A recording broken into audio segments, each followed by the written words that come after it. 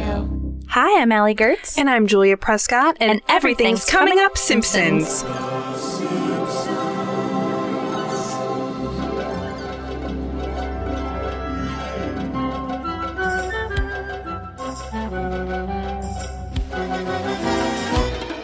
This episode is brought to you by the Home Security Trust. We are not a savings and loan. They keep telling us that. We gotta stick to it. I'm so sorry. We are also brought to you, of course, by Reading Digest. Where you can find the latest comic strip, Motoring Mishaps. That's MS Haps. I like this caption of the one this week. It's a car that's been crunched into a pool, and then the log line or caption is, "Well, dear, you always wanted a compact." It's proven that women are better drivers than men. Yeah, well, we'll get into it. We're also brought to you by the Troy McClure, Dolores Montenegro film, Preacher with a Shovel. I love all the Troy McClure titles. I mean, we've talked about it on the podcast before that that was like, one of the favorite tasks of the writer's room to just sort of like riff on what they could be. And I think Preacher with a Shovel, I mean, with The Keepers out on Netflix, it is particularly timely. Oh, definitely. Mm-hmm. Yeah, so we are, of course, talking about the episode Mr. Lisa Goes to Washington. This is the second episode of the third season of The Simpsons. It originally aired on Fox on September 26, 1991. It was directed by Wes Archer. It was written by George Meyer. And the showrunners were Al Jean and Mike Reiss. Ooh, very cool. I just recently... Super writers. Yeah! They are the best. Mm-hmm. I just recently learned by way of one of our listeners who can't remember if they were a guy or a gal, but I'm just going to say they mansplained how you pronounce Mike Reiss's name to me. I was told Mike Reiss because he's very nice. Wow. So there's a phrase to it too? What was that, Aaron? I'm just going to say that I noticed that mispronunciation as well. Yeah, I was yelling at the podcast. we always guess. We get a lot of people yelling at us, and it's nice to have cold hard facts. Yeah, I feel like, but that's the case of literally every podcast, especially about pop culture. It's like you haven't made a baby until you've got your listeners yelling at you in traffic. You wish you don't mispronunciate Matt Groening. Oh, yeah. Oh, yeah. That's where all of our focus and attention goes to. Yeah, yeah. Which Allie Gertz, I feel like we've probably talked about, and you guys share a similar easy, mispronounceable Groening and Gertz sort of thing. Totally. So you're bonded in that way. Exactly. You're the exact same person. Well, before we get too deep, I would love to introduce our guest this week. I'm so excited to have this guest on, and we've been trying to get her for a little while. And, it's always great to, talk to people who are on the other side of some of our most beloved and most cherished TV shows. Of course, The Simpsons. We've done a lot of episodes with Simpsons writers, but I feel like there is a similar kind of neighborhood of similarly influential shows. And today, our guest, you know her as a writer for a little show called Daria, as well as a ton of other things. Your IMDb, I'm going to say, is crazy, crazy awesome and long, and you can just fall down rabbit holes with it. Please welcome Andy Bernstein. Hello, everybody. Sorry to interrupt before I was introduced. Oh, my gosh. No. I was so offended. Allie's okay with it, but I was like, ugh. Please forgive me. No, you're fine. We are so excited to have you on. We have talked about Daria in the past, and we once had a conversation about our sexual awakenings and how Trent was a really big character for both Julia and myself. Yeah. What did the writer's room think of Trent when you guys were working on the show? There's no writer's room. Oh, I didn't know Daria that. was a very different kind of show because we didn't have the budget that the Simpsons had. Wow. So it was all like freelancers? No writer's room. Wow. No residuals. None of that. Oh, no. Well, I feel like there should be a statue of everyone who wrote on Daria because it is I think so too. And I think those statues should be drilled for oil. Ooh. Hello. For a bribe, of course. So, Anne, there are so many great Simpsons episodes, and I'm wondering, what does Mr. Lisa Goes to Washington speak to you that made you choose this episode? Well, I think that I always like to write character-based animation, live action, anything like that. It's always character-based. And when I taught a class on animation writing, I use this episode as an example of really, really solid character-based plot, because everything's so perfect and it so grows out of Lisa's personality. Yeah. I also think Lisa and Daria have a similar in the way that people are misunderstood in the same way. Some people think they're a little too earnest. They're kind of like a little bit like, as they used to say in ancient days, of till, kind of like raining on people's parades, things like that. And I used to always have to feel that I had to defend Daria, that, you know, she's not a sourpuss. She's not someone who can't enjoy life. She just has really strong opinions, and she has a backbone, and she expresses them. And I just feel like Lisa and Daria have some similarities. And I just really like, this is one of those classic early Simpsons episodes. They're not like overly baroque in plot or anything. They're really simple. Yeah. And all the pieces kind of fit together. And I just really feel for Lisa in this one. Yeah, definitely. Yeah, I mean, I'm surprised I haven't made that connection of Lisa and Daria sooner, but it tracks, especially for the two worlds that they inhabit. I feel like, you know, we talk, of course, the world of Springfield. Most of the authority figures are inept, and that's where a lot of the comedy comes from. And, you know, we often pair Marge and Lisa as being these two voices of reason that can, you know, truly see. They have like a clarity that is on a different level than the rest of the people that live in Springfield. But I find the same for the world of Daria, that Daria is just surrounded by inept people and inept authority figures, and she's not like rallying against them in like a rebellious, like, fuck you kind of way. It's just that she knows she sees the world differently, and it becomes a kind of a burden for her. I agree. My favorite line of this episode, and it isn't necessarily a joke, but the core of Lisa that I think of Daria as well, is when Lisa meets the other contestants. I love that moment. Yeah. She asks them, have you ever run into any problems due to your superior ability? And they all kind of like, yeah. It's like, oh, yes, like I'm not alone. She found her people. Yeah. Yeah, it's so sweet. And I could definitely see Lisa growing up during at least her high school years, when it's the hardest to become a Daria or a Ghost World kind of Enid type character. So that's great. I was hoping that would be the reason, but I'm so glad you articulated it so well. And now we're going to go into the synopsis of the episode. Yeah, so for people that haven't watched this episode in a while, we like to catch them up, and we always read it straight from Wikipedia, baby. So sometimes they're good, sometimes they're bad. Just as a warning, Anne, this may be just garbage, and you could fill us in on where they left off. But maybe not. This looks pretty meaty. So in the episode, Lisa enters in an essay contest to write an essay about America's greatness. Okay, what a sentence. When she wins it, she and the family travel to Washington, D.C., where the finals are being held. Lisa is dismayed after witnessing a bribery scandal in the House. In her final essay, she disdains and condemns the government system, which leads to the arrest of the corrupt congressman who accepted the bribe. While Lisa fails to win the contest, her faith in government is restored. Oh my God, they gave everything away. Yeah. Yeah. Sometimes they're like one sentence long, and we're just like, okay, this person was tired. The one thing that they didn't really talk about is how the first half of this episode is really spent, which is just on Homer's love of reading digest. Yeah. And there were lots of episodes like that where the first act is like, you need to get to the plot of the second act. Right. Exactly. Yeah. I could have watched an entire episode of Homer just going through the book, although I'm very happy it went where it did. I love Homer checking the mail. I love him thinking he won $1 million. Oh, yeah. Of course he would. Yeah, when they send you a check, it looks just like a check, and it says, this is not a check. Void. What's the line like? I don't think real checks have exclamation points. So good. Poor little Lisa. So wise beyond her father's years. I like that it brings the family together. I like the Meatloaf Men. Oh, yeah. That's fun. And I just love seeing in these earlier episodes, it's just nice when everybody kind of fits to their little role, as much as I love to see it expand later on. Like, there's something very, like, calming about this episode to me, where everyone is truly, like, Lisa's truly Lisa and Homer's truly Homer.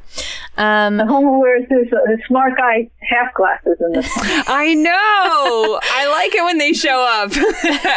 Yeah, it's such a sweet little detail.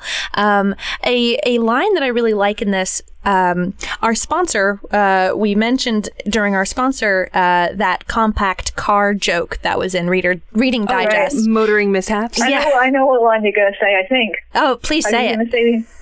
Are they going to say they're just stupid drawings that give you, what did they? Cheap laughs. Oh, they're just stupid drawings that give you cheap laughs, and then they show his butt crack. Yeah. Yeah, it's such a nice little setup punchline. I know, and it is such a standard Simpsons joke, especially early on, which I love that they've established this sort of self-deprecation as early as they did in the series. So we're in season 3, but I feel like they were doing it as early as season 2, and perhaps even season 1. It's been a while since I've revisited it, but sort of just going. First, they make fun of the Fox network. That's usually the punchline, right? But then making fun of themselves as being, this like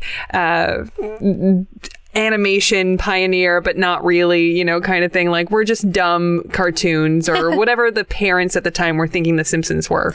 Yeah, totally. So one joke I remember from when I was a kid that I actually think about often when I myself am reading books where I get scared for the protagonist. Homer is reading a story about wilderness survival to the family, and I love this. Yeah, he's just like, oh my God, he'll be killed. And Marge, of course, is explaining just like, Homer, he wrote the book. He's clearly going to be okay. We'll just see about that. That's so okay. Funny. I love the line in that scene when he's reading the story. Says this line from the story, and then I heard the sound that all Arctic explorers dread. The pitiless bark of the sea lion. I feel like the way that they phrase things and their hyper specifics are always so funny. Definitely. One thing, so, we talk about it all the time, but watching The Simpsons as a kid versus an adult, it's very different. You miss some jokes.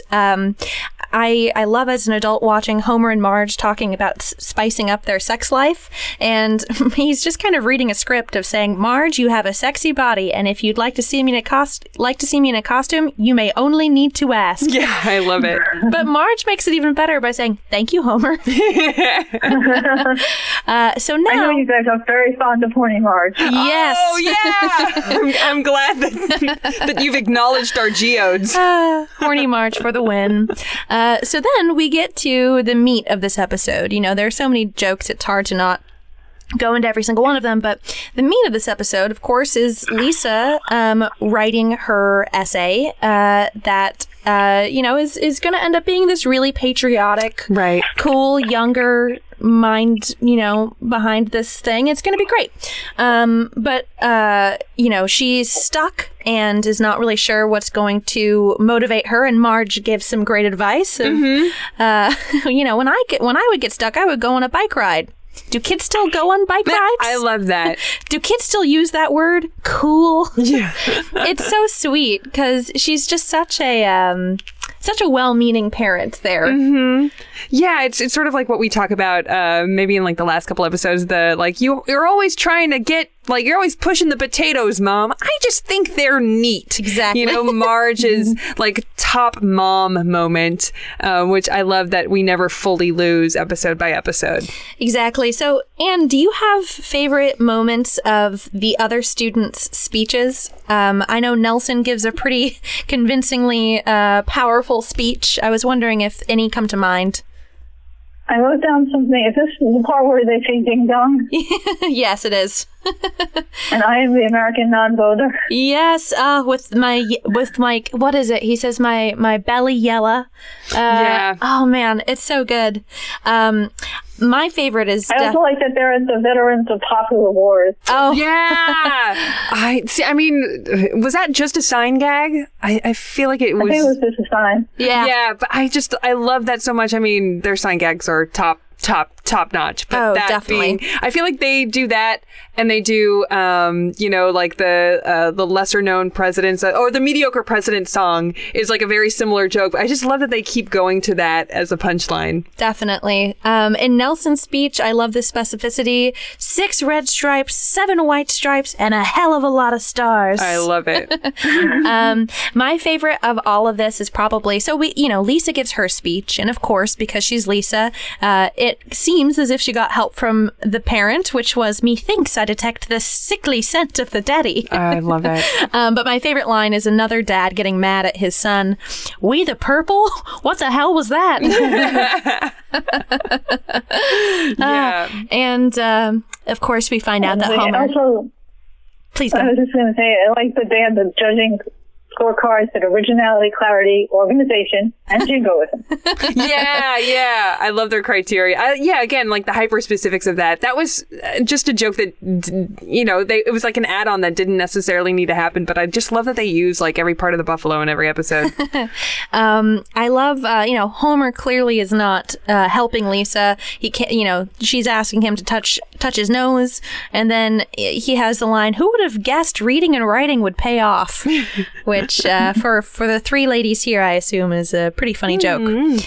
Yeah, the way that Homer is treating the Reading Digest in this episode, it makes me think of the episode where he thinks that he is buying a tape to lose weight, but really it's about expanding his vocabulary, which is a fun side of Homer that I like to see because, of course, he's written as just a puppy of a man, so we don't necessarily get to see him, sort of like go off model into these different parts of his personality. So it's kind of fun to see him be as enthusiastic as he is in the beginning. And then, like, as we talked about, it takes like a sharp right turn and then just goes straight into Washington, D.C. territory with Lisa. Exactly. Before we get to Washington, D.C., though, it is time for us to take a little break. Woo!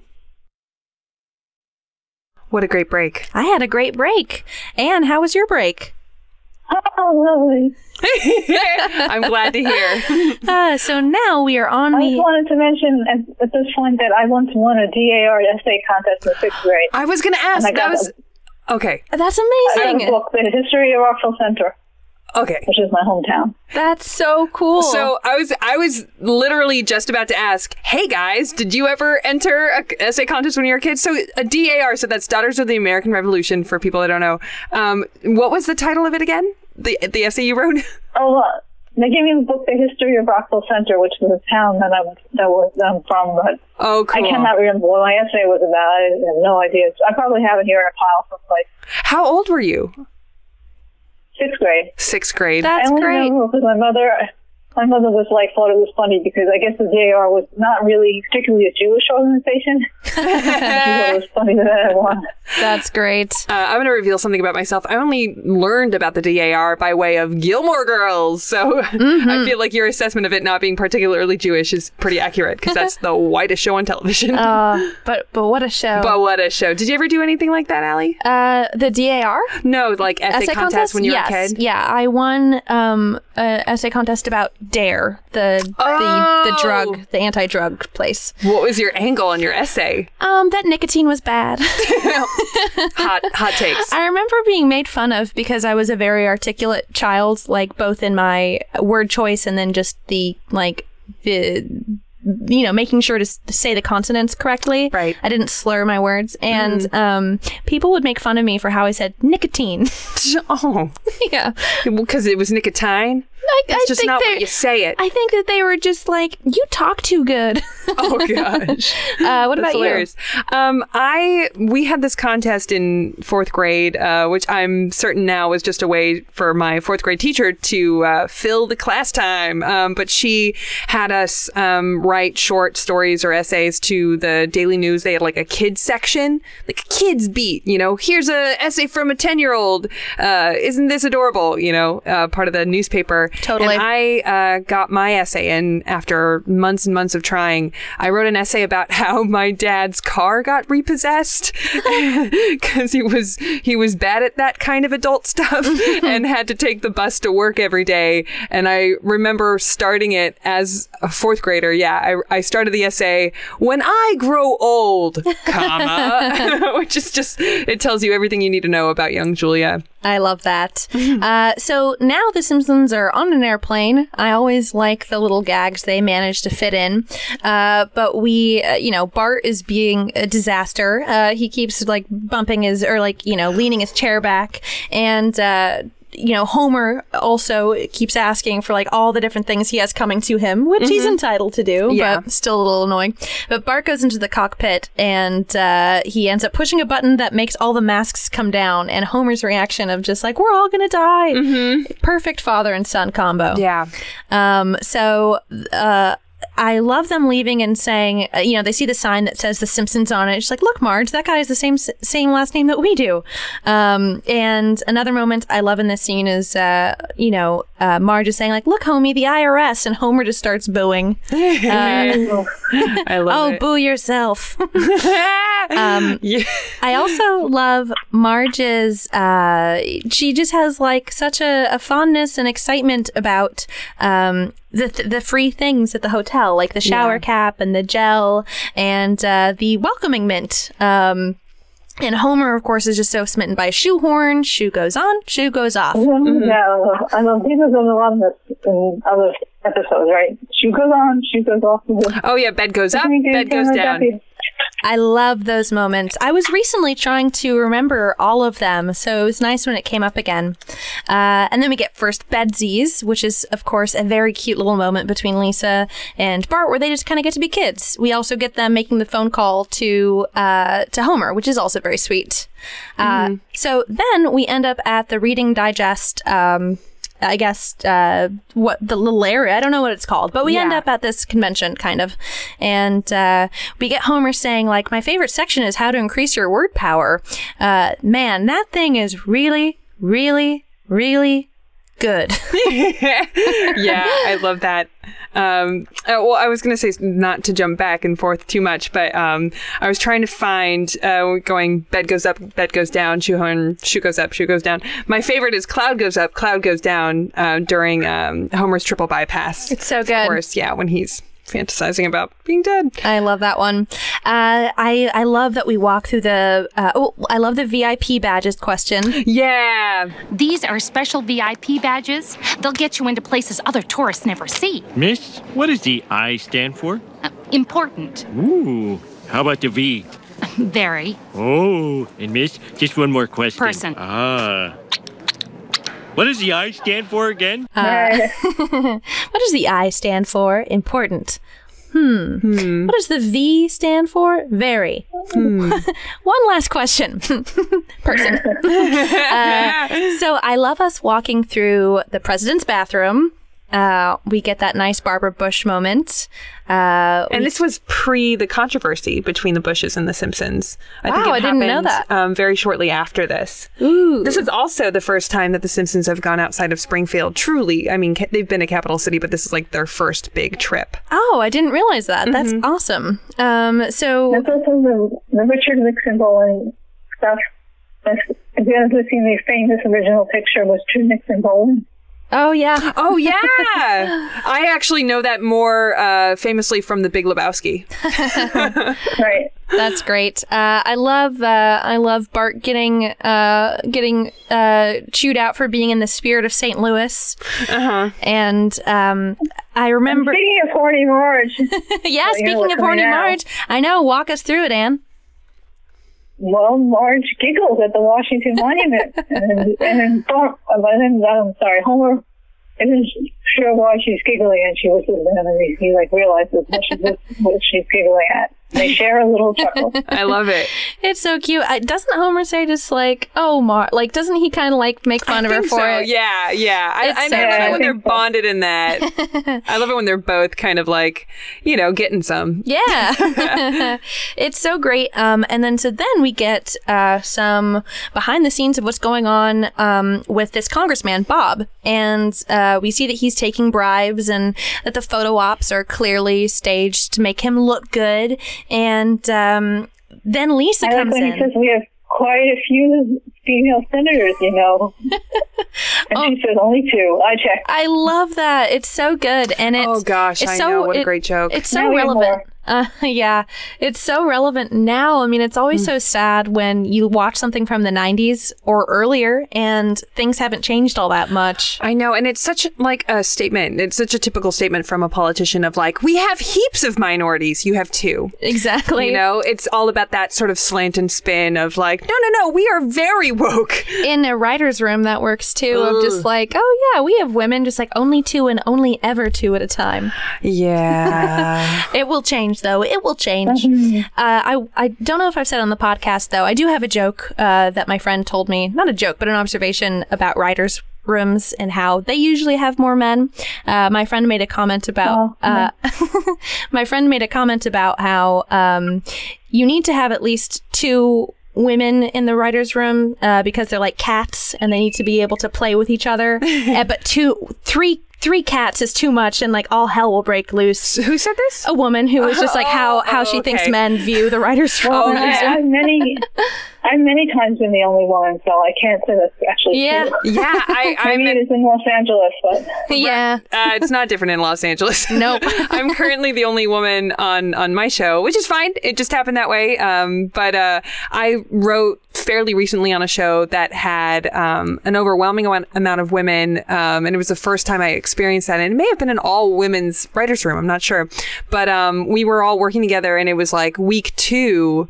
We discovered, and forgive me if this is gross male listeners, but week 2 we had discovered we had all synced up. Just like in the show Glow. Just like in the show Glow, but it was an interesting situation of us all realizing it slowly and then going, oh my God, this has never happened to me at a writing job before because it's never been all women. That's really funny. So that's what they're scared of, men, that the women's writers will sync up. So that leads us pretty well into Lisa wanting to go off alone. She wakes up really early and then she goes to visit the Winifred Beecher statue. Which is a fake public figure. Yes. I want to make this very is what clear.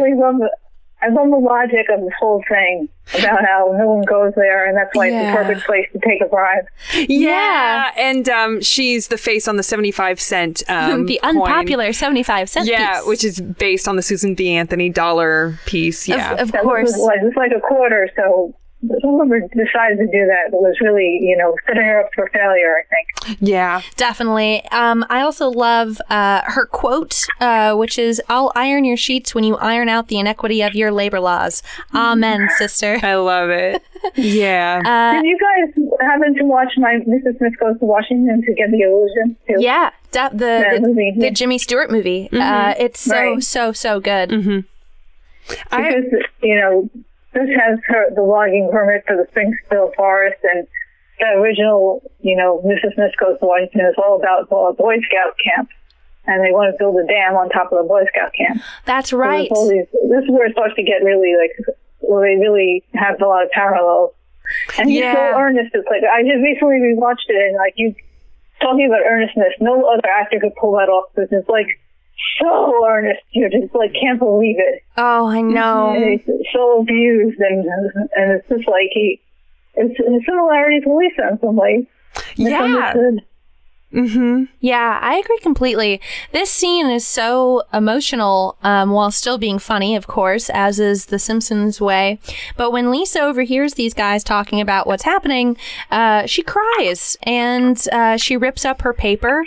And what was the paper called? I wrote it down. It was going to be called Yes, The Roots of Democracy. How could I forget that? Mm-hmm. And then so she's now conflicted, and she decides to go to Honest Abe. Which was the idea of many. Honest Abe, he'll show me the way.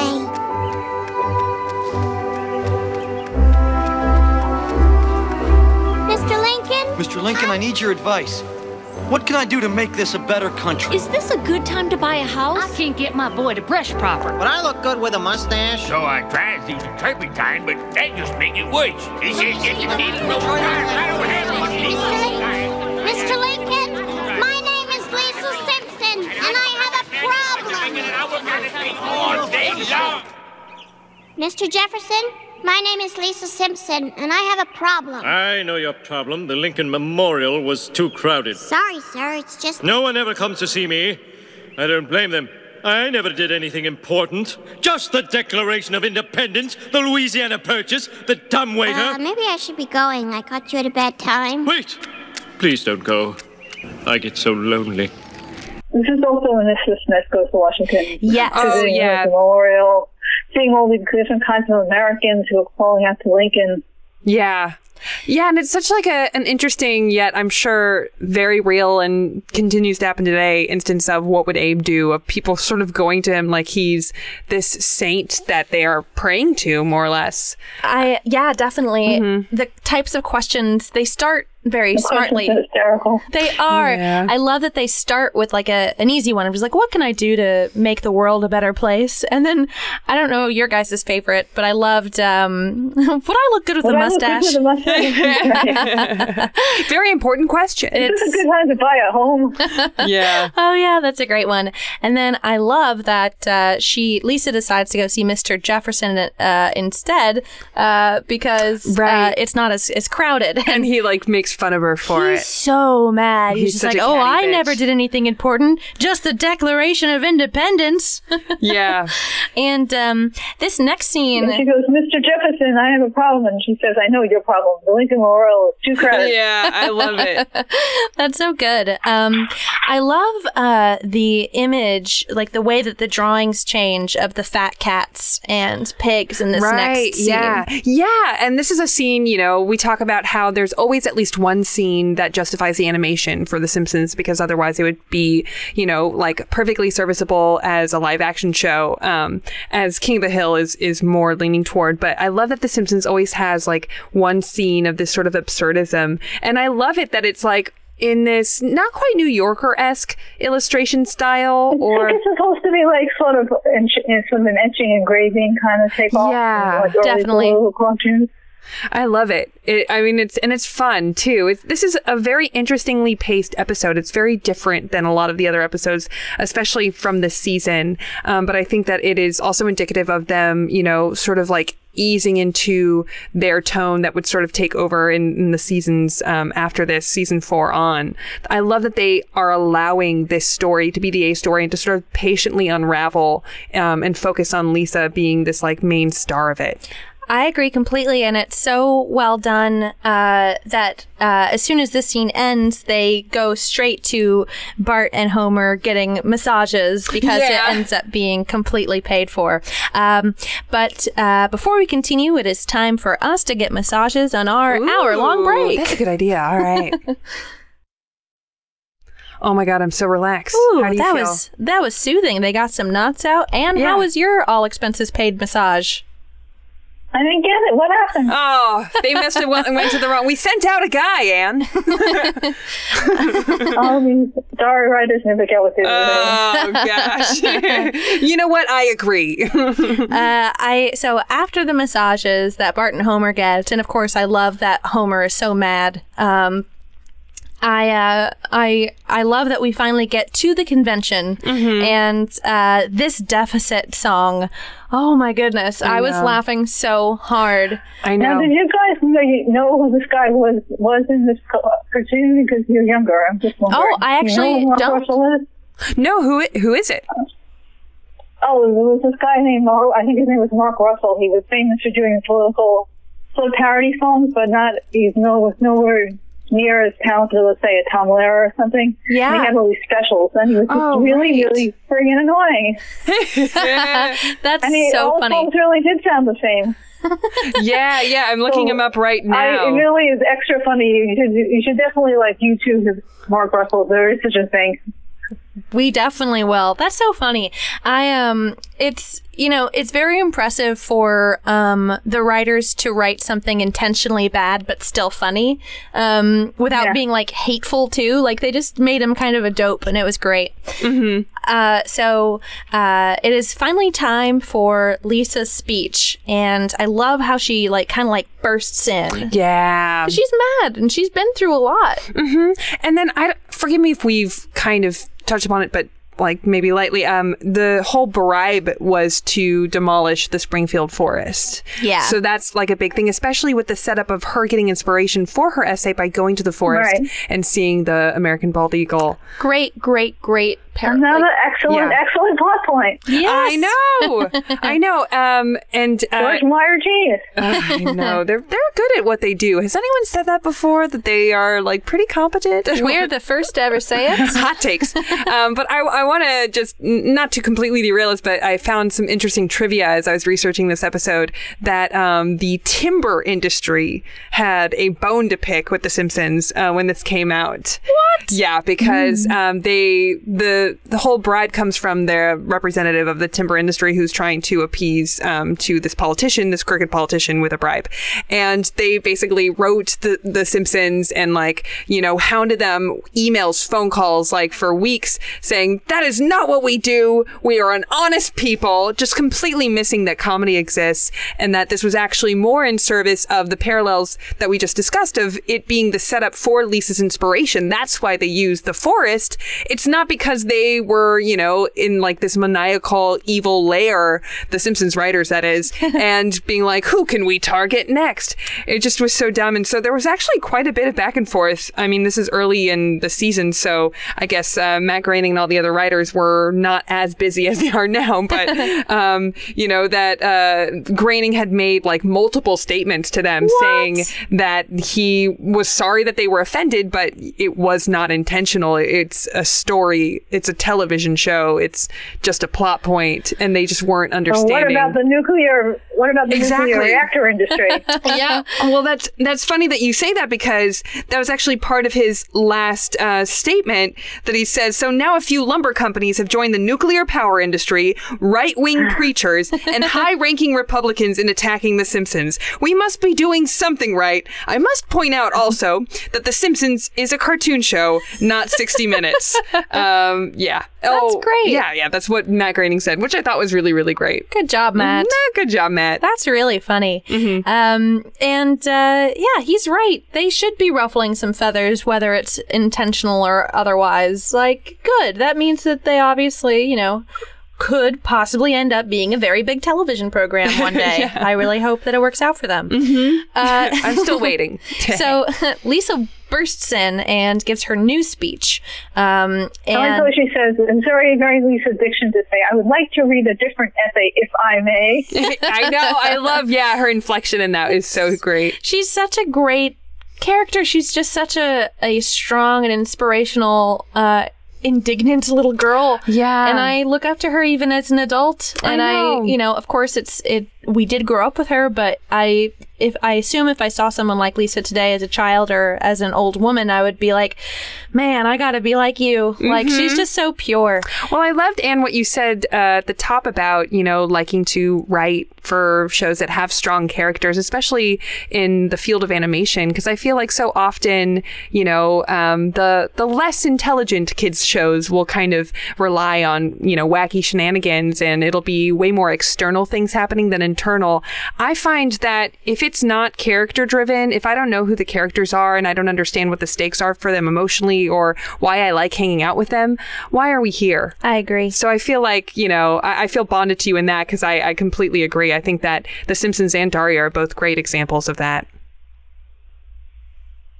And it's also The Simpsons is a little different in that no one ever changes age. Yeah. And Daria had that kind of challenge of having them age a little bit and having a little bit of a little more of character development over time, because The Simpsons resets completely. Right. Daria didn't reset completely, which was something to always keep in mind where you were. Mm-hmm. I loved that. That made it even more kind of achy. It was intimate because you felt like you were growing with them. And it was also a limited amount of time you get to spend with somebody, which I think is really special. And And Summer of 4'2" probably has the strongest vibe of Daria to me in terms of just kind of like, we're watching someone grow, and she's, you know, she's going to have to eventually go out into the adult world. That's a great example. So Lisa gives her speech, and there are a lot of great moments to it, but the line that I remember the most is "One nation under the dollar, and liberty and justice for none." Yeah, I know. You tell him. She's burning her fucking bra in that moment. I know, and then we get that great moment that we all love of the guy calling and saying, "A little girl is losing faith in democracy." Good Lord. Good Lord, I know. I always wonder what that little, when she's giving her speech, is like this little moment where you see this Ted Kennedy shot where he looks really unhappy. I never understood exactly what they were going for there. I know. Anyone who would like to tell us what their commentary was about the Kennedys. They feel like this little pissed off little Teddy Kennedy. Totally. Oh, there she is. Lisa Simpson will now read her essay. I would like to read a different essay, if I may. Okay. The city of Washington was built on a stagnant swamp some 200 years ago, and very little has changed. It stank then, and it stinks now. Only today it is the fetid stench of corruption that hangs in the air. Ooh, ruckus. And who did I see taking a bribe but the Honorable Bob Arnold? Don't worry, Congressman. I'm sure you can buy all the votes you need with your dirty money. And this will be one nation under the dollar with liberty and justice for none.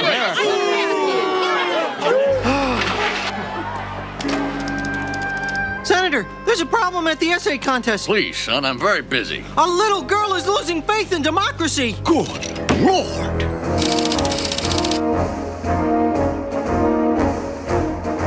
Congressman, we want to drill for oil in Teddy Roosevelt's head. Well, Teddy who? Congressman, you're under arrest. You work fast. I work for Uncle Sam. Speaking of Teddies, we go back into the conversation with the congressman who is being told that they want to drill for oil in Teddy Roosevelt's head. Right. And then we get it all shut down, and we get that great moment with the FBI. They're told, "You work fast." And they say, "I work for Uncle Sam."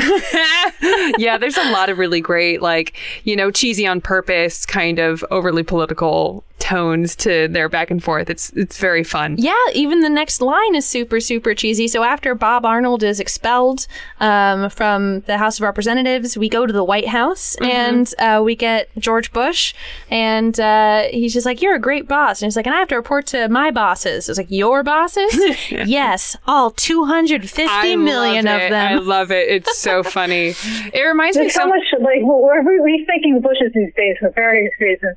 Yeah. Yes. Oh my gosh. I long for yesteryear. Oh, I know. I'm living in, you know, that it's like the movie Sliding Doors, but I'm just imagining Jeb Bush at that desk. And I never thought that I would like really salivate over that premise. Totally. So I actually really, really love the way that they end this episode, because I imagine it would have been really hard to leave on a positive note with just Lisa. So to show the other students' speech, USA A-OK, I think was such a good idea. And my favorite line is his speech is, "Where else other than America, or possibly Canada, or possibly could my family find such opportunity?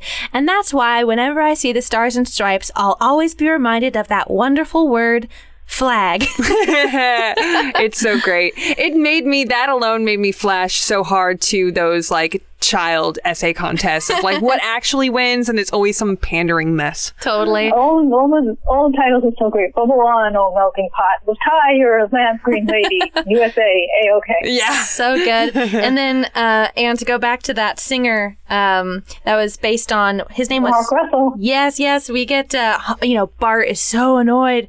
And Marge just like, "No, that song is about the wage gap. This is about the budget gap." I love it. it. And of course, so USA AOK wins, and we get the conversation, and I think it's great that he shares the award and says the price of freedom is eternal vigilance, and then of course it has to end on a joke.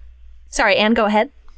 I was going to say, I looked it up, and Thomas Jefferson is not the originator of that phrase, but most people think so. Oh, wow. Thank you. We could have gone our whole lives. I feel like that line, like, people think it's this, but it's really that, is the internet in a nutshell. Exactly. It's so easy to check. Yes, I know. Speaking of check, we get our nice last line from Homer. Give her the check. Speaking of check, Allie, you are flawless in those transitions. And so, yeah, I love everyone laughing, and Homer, of course, being like, I was serious. And then we get one more Simpsons moment of Bart hits that singer with a slingshot. Lise, you told me to stand up for what I believe in. Yeah, I love it. Just a cute little button. Yeah, it's a perfect episode. I mean, as you said, Anne, like, it's just, so strong all around, and I love how simple it is.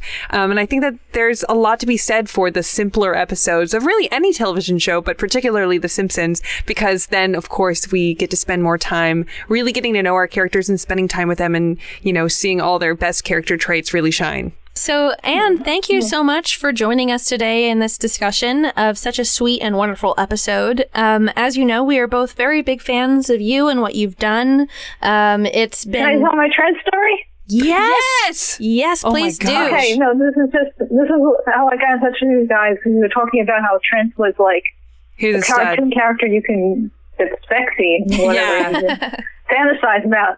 So I think I might have written you this story, but when I wrote the second episode of Daria, and Glenn, they were going to Brittany's party, Jane and Daria, and then Eichler said, well, have Jane's brother Trent, have him drive them to the party. And we were not given like a really expensive Bible or anything like that. There was very little written about the show when I started. So I called them up and I said, Glenn, why does Daria like this guy Trent? Like, what is the story? She's so inflammable. Why would she be in weakness for this guy? Why is she inarticulate around this guy? What's the story? And he said, call Susie, who was the other creator. Susie Lewis Lynn at the time. And I called her and I was like, Susie, Glenn told me to call you. I have to ask you, why does Daria like Trent?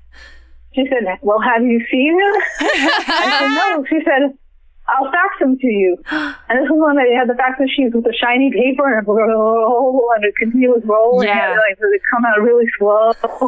Amazing. So my fax machine starts making those weird noise, and slowly Trent comes out of the fax machine on the shiny paper. And I just go to her, oh, I see. Oh, my God. That is I love it. Amazing. Oh, man. I mean, and that, like, what a case for a character's design going a long way. Seriously. That's also, you describing your process of viewing Trent is a lot like comic book guy trying to download porn. That is so funny because even... It was funny that Glenn was like, speaking of women, it's like, you women talk about this on your own. I'm not going to get involved. She'll figure it out. She'll tell you why he's so great. Yeah, I was like, love oh, that. you see the drawing and you know exactly why she gets inarticulate around him. No, it's so true because, even the nerdiest, smartest girls in the world have crushes on people that are, cool. Like Lisa has a huge crush on Nelson in one episode. And, the heart, you can't help it sometimes. Exactly. Heart wants what it wants. So, Anne, we assume that if you had to choose any character that you relate to the most, that it would be Lisa. But if there's a character other than Lisa that you just want to give a shout out to for being special to you, we'll talk about sexy mofos. I like Milhouse. Yeah, Milhouse is the best. Love it. I love that. That's so great. I think he's sort of like Martin Starr in Freaks and Geeks. He's really yes, cool. I see that. They definitely. Yeah. I love that. And also Lisa could also grow up to be a little bit like Lindsay. Yeah. Who's also who looks a lot like Daria. Hey, so who both look a lot like me. Oh, yeah, that is true. We've come full circle. We have. So Anne, thank you so much again. Where can people find what you've been working on, or if you happen to have anything that you'd like to plug? Well, I have a website that has not been updated recently, but it has a lot of information. So people can go to buzzdome.com, BUZZDOME, which is the name of the .com where Jake ends up working in the latest season of Daria. Oh my God. A lot of cool young people. Oh, cool. And I made up that name because I wanted a .com name that meant absolutely nothing, and it means absolutely nothing. And I just bought the domain, so that's my website. That's so great. And if you go to that website, listeners, you can actually read the first script of the second episode of Daria, which Anne wrote, the one that she's talking about, where they go to the party.